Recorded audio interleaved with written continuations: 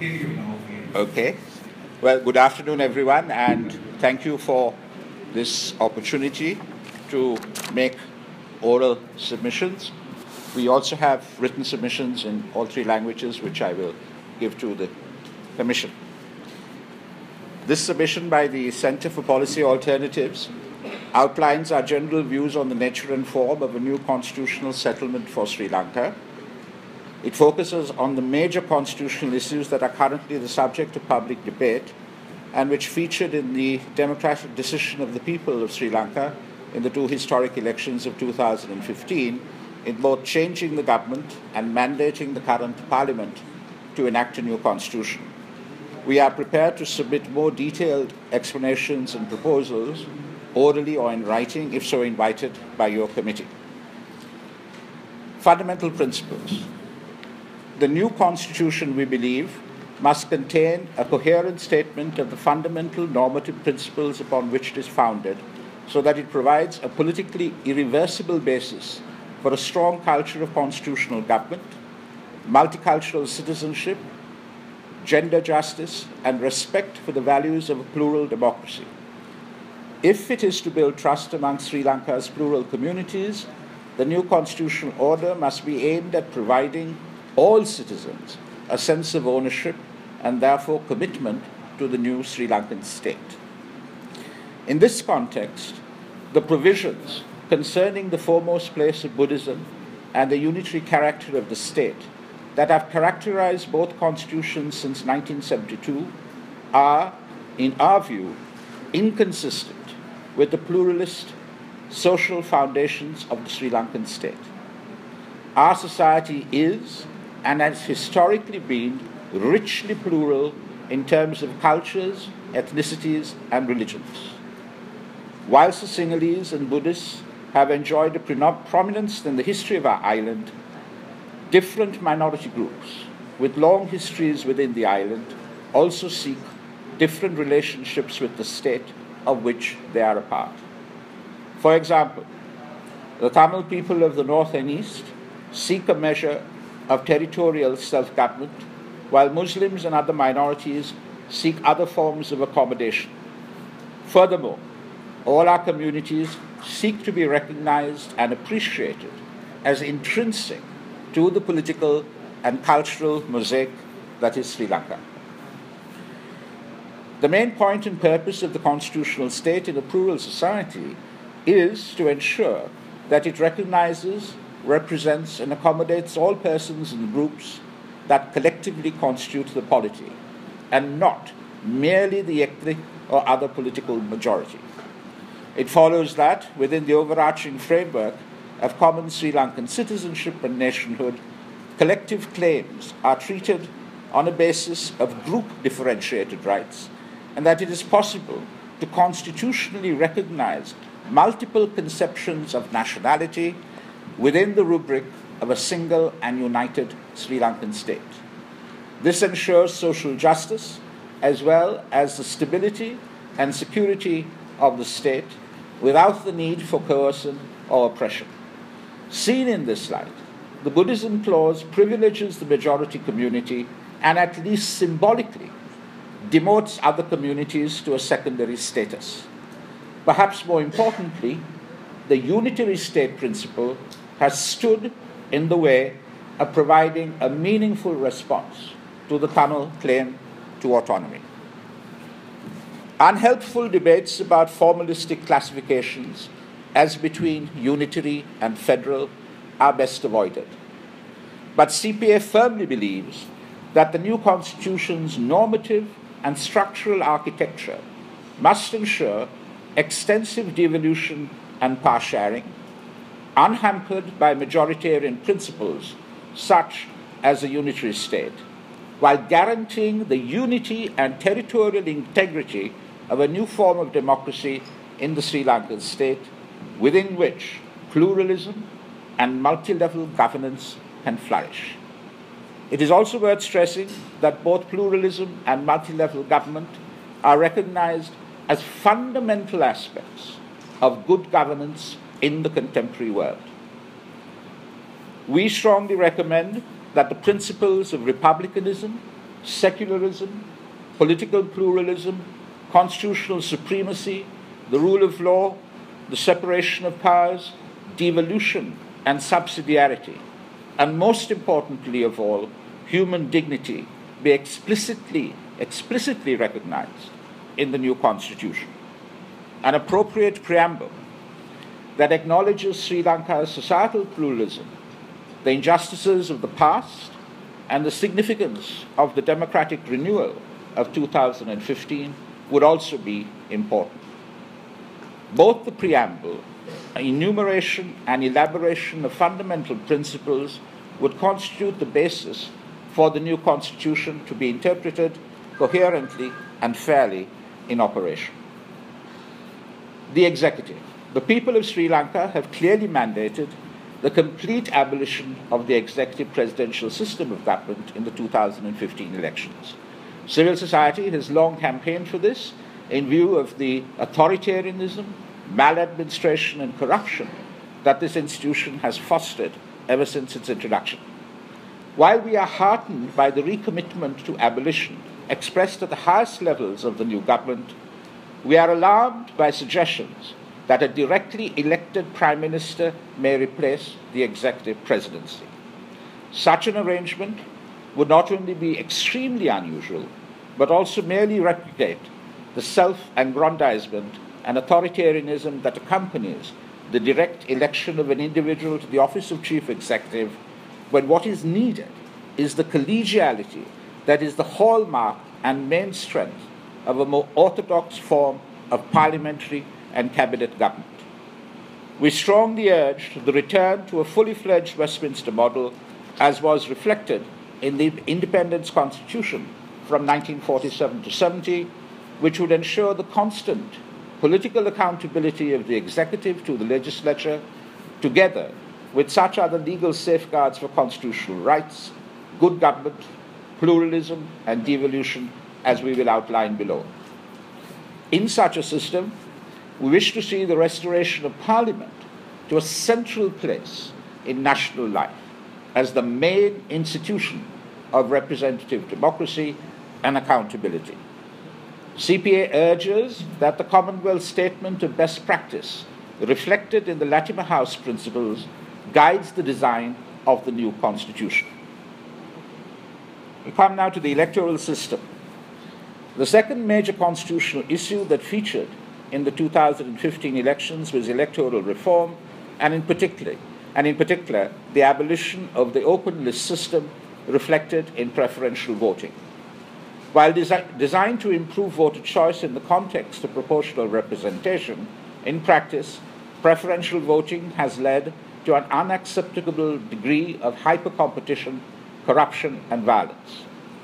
There has been a growing consensus within civil society that a mixed-member proportional system, an MMP system, which combines the virtues of the first-past-the-post while preserving the overarching principle of proportional representation, is vital to the proper democratic representation of a plural society. MMP systems ensure the close connection between the voter and the representative by providing for smaller territorial constituencies while ensuring the proportionality of legislative representation through party lists. We urge the adoption of such a system in the new Constitution. The Bill of Rights. The current chapter on fundamental rights falls short on a number of counts in meeting general international standards as well as Sri Lanka's international obligations. Its enumeration of rights is incomplete. The scope and nature of the rights are expressed in terms that are narrower and more restrictive than those provided by international standards, and above all, the restriction framework allows incursions into rights that are both procedurally and substantively unacceptable. Paradoxically, the improvement effected by the 19th Amendment to the Constitution in 2015 in introducing the freedom of information as a fundamental right has also introduced an anomaly in the form of a restriction clause that applies only to itself. while the broader restriction clause remains operative for all other rights. In this context, CPA urges the formulation of a new constitutional bill of fundamental rights that fully meets and even exceeds the standards set under the 10 core human rights instruments recognized by the United Nations. We also urge unimpeded access to the relevant treaty bodies. All law, policy, practice, and conduct inconsistent with the Bill of Rights specifically and with the Constitution more broadly must be comprehensively subject to judicial review and effective public law remedies, including through the devolution of judicial power so that provincial high courts become the courts of first instance for fundamental rights applications. The new Bill of Rights must constitute the foundational basis for the civic conception of common Sri Lankan identity and citizenship that must underpin the new Constitution. The Constitutional Court. While our experience with the Constitutional Court under the First Republican Constitution was not especially useful, in principle, such a court could be of immense significance in working and expounding the new Constitution, and especially the new Bill of Rights. CPA believes that such an apex court should be representative of Sri Lanka's societal and regional pluralism, including gender, be comprised in addition to judicial officers and academic lawyers of those with professional or academic distinction in relevant fields other than law, especially political scientists, and deal only with cases which involve significant questions of constitutional interpretation and principles. That is, not function as a regular court of final appeal. In short, the Constitutional Court will be the guardian of the fundamental principle of the supremacy of the Constitution. Devolution. Sri Lanka has another opportunity, after a history of failure from pre-independence times, to establish a constitutional framework of devolution and power sharing that is congruent with its social pluralism. Given the tragic history of ethnic relations, including the more than 3 decades of armed conflict, the difficulties involved in the present exercise cannot be overstated, although we are encouraged by the fact that the recent elections have overwhelmingly endorsed moderate parties, both in the north as well as in the south. At least notionally, this opens a space for a principled and deliberative process in which all communities' interests can be openly articulated for a new settlement to be negotiated from a perspective of mutual respect and understanding.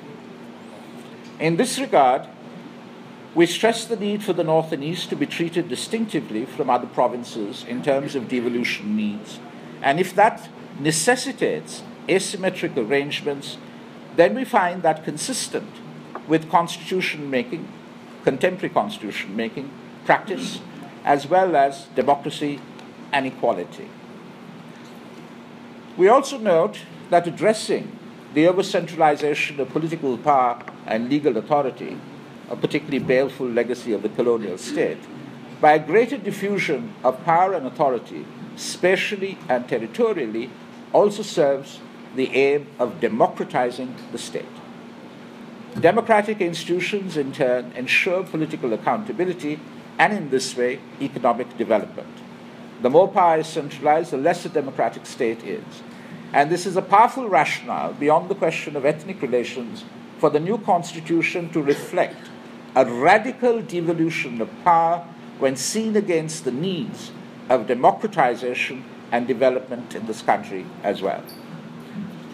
CPA would like to see a new devolution settlement that meets the aspirations of the Tamil community of the North and East for self-government in consonance with the legitimate claims of all other minority groups, including that of the Muslims of the North and especially the East, while assuring to the Sinhala Buddhist majority their rightful place in the history and ethos of the new Sri Lankan state. We are encouraged in this view by our understanding of pre-colonial history in which the devolutionary polities of the ancient singular Buddhist kingdoms gave rise to a hydraulic civilization of which we are all justly proud, but which also ensured a high degree of tolerance and respect for minorities consistent with the best spirit of the Theravada tradition. This included significant autonomy in practice for those territories outside of the immediate monarchist center.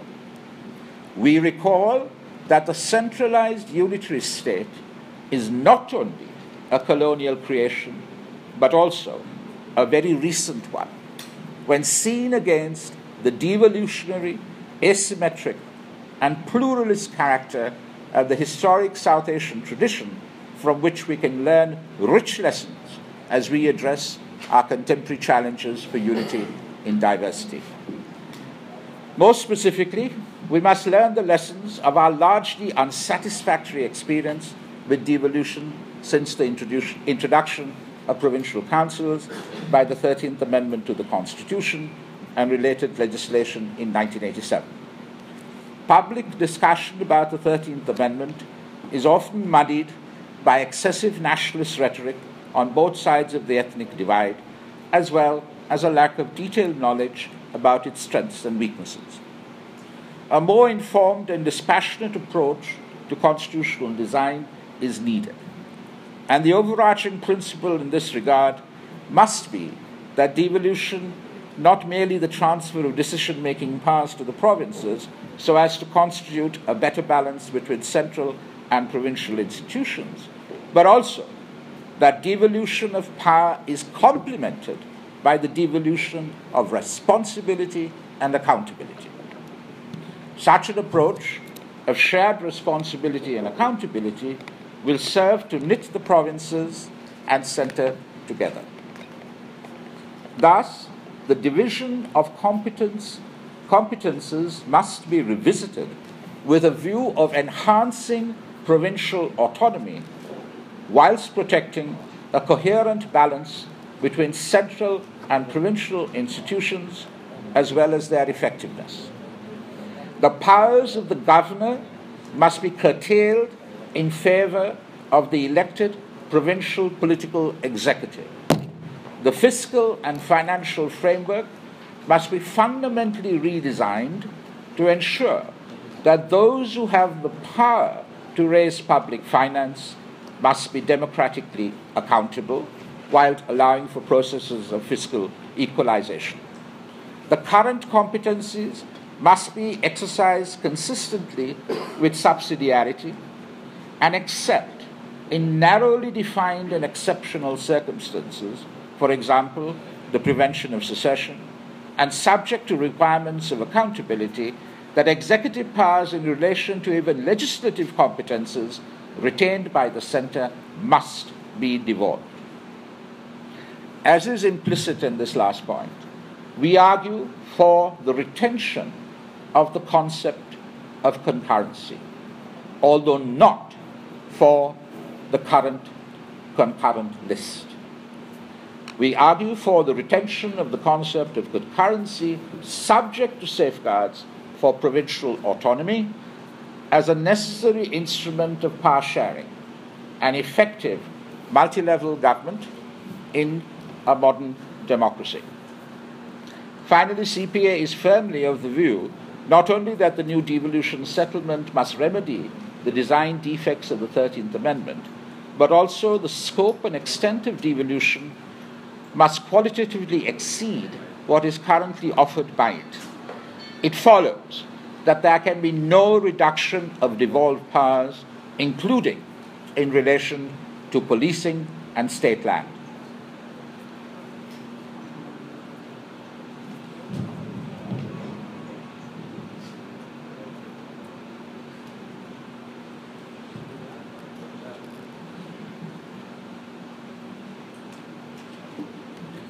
The second chamber. Just as much as we would like to see substantial and meaningful devolution to the provinces, CPA strongly believes in the interdependence and unity of the Sri Lankan people and the Sri Lankan state. Accordingly, we believe that institutional mechanisms have to be built into the new constitution that will encourage cooperation between the constituent territorial elements of the state. While these range from procedures for intergovernmental relations to fiscal and financial solidarity, one of the most important institutions is a second chamber of the central legislature that would ensure a voice for provinces in the making of legislation affecting the whole country.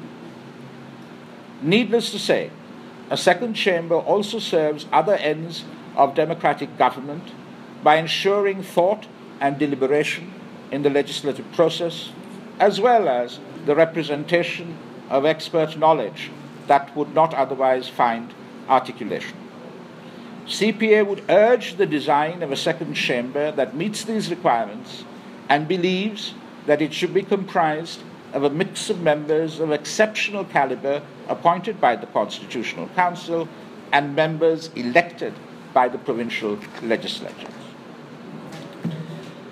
We are faced with the exciting prospect of enacting our third Republican Constitution in this year 2016. A new Constitution that reflects the values, norms, and principles outlined above would constitute a departure from the instrumentalism, executive convenience, and the intolerance that characterized the two previous Republican constitutions. Such a constitution would entrench our common democratic inheritance whilst fully reflecting our society's rich pluralism. Both these traditions are a source of strength and suggest a promising future for Sri Lankan democracy and development that must not yet again be mismanaged so that they become a source of weakness, institutional decay, ethnic antagonism, and debilitating conflict as so often in the past.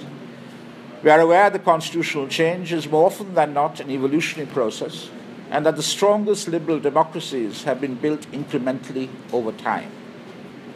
Consequently, we do not expect the new constitution to be a panacea for all our constitutional and political travails, although it is hoped that principal leadership will ensure the best possible outcome within the constraints of the politically possible at this historic moment of our political development and constitutional evolution.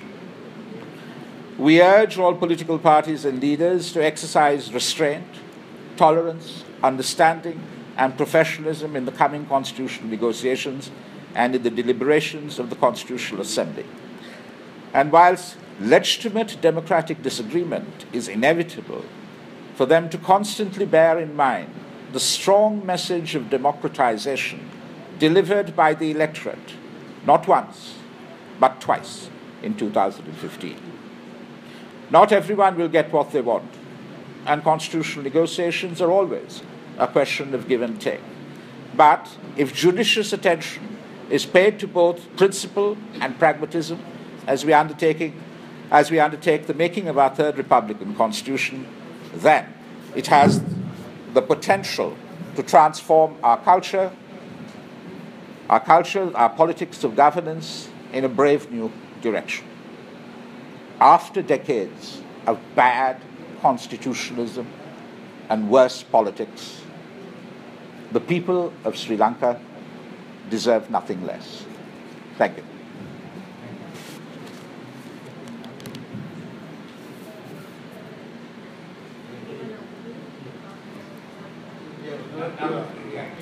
Now we and we also had a long discussion on that.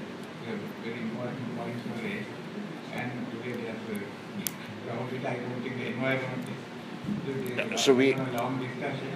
In March we'll be here. So we'll be perfectly happy to come back and Because then by that time we'll read your submissions and also, and then we're ready to very useful ideas for deep discussion. And if in the meantime you need further elaboration, we are certainly more than willing to comply with, yeah.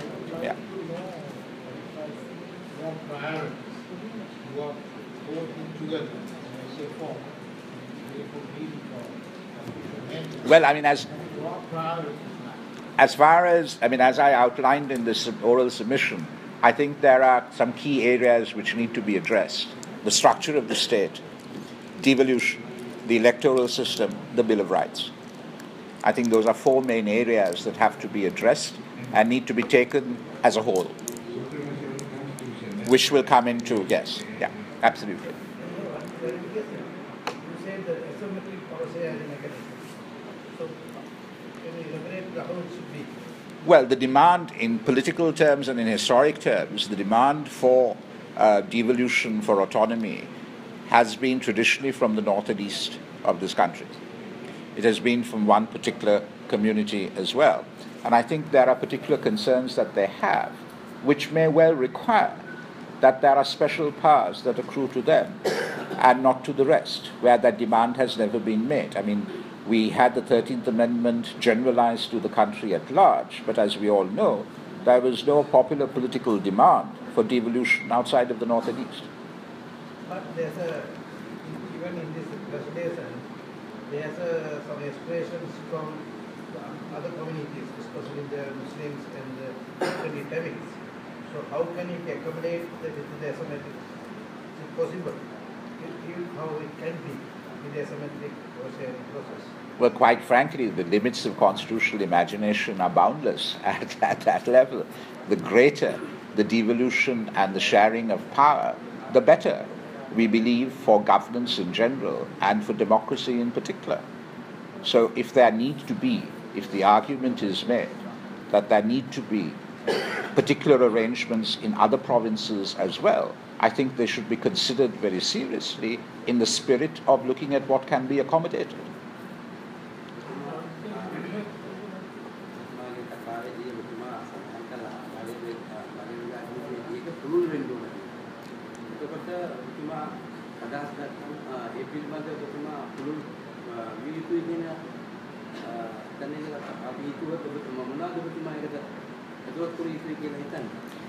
විශේෂයෙන්ම දැන් තියෙන තත්ත්වය යටතේ 13 වෙනි සංශෝධනය සම්පූර්ණයෙන්ම ක්‍රියාත්මක කරලා නැහැ. අඩුම මට්ටමේ ඒක සම්පූර්ණයෙන්ම ක්‍රියාත්මක කරන්න ඕනේ. දෙවනුව ඊට එහාට යන්න වෙනවා. විශේෂයෙන්ම මුදල් බලය දිහා බලමු. ප්‍රාන්තය කරන්න තියෙන දේවල් තීන්දුවක් ගන්නකොට ගවර්නර්ගේ ළඟට යන්න තියෙනවා මුදල් ගන්න. ඇයි ඒක කරන්න බැරි ප්‍රොවින්ෂල් මට්ටමේ?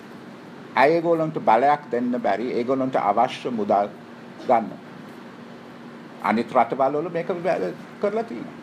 කිසි බාධාවක් නැහැ ඒ රටගේ ස්වාධීනත්වයට එකමුතුතාවයට මොනක්වත් එතන බාධාවක් නැහැ, හානියක් නැහැ.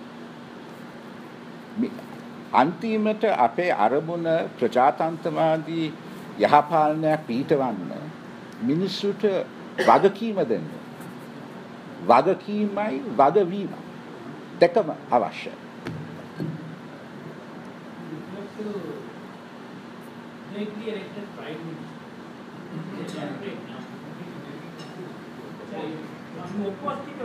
Opposed. Opposed, please.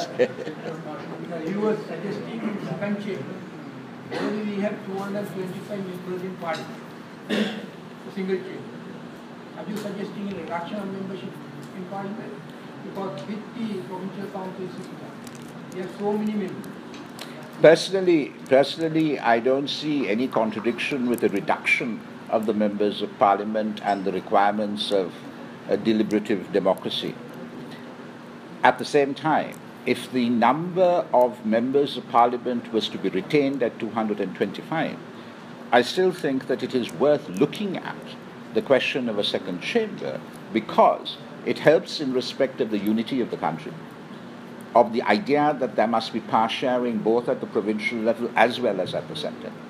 And I think the experience of second chambers around the world has shown that there are certain social issues, for example, which can be initiated, discussion and even legislation from those second chambers, which are beneficial to the country at large. Of course, the financial powers will be retained by Parliament.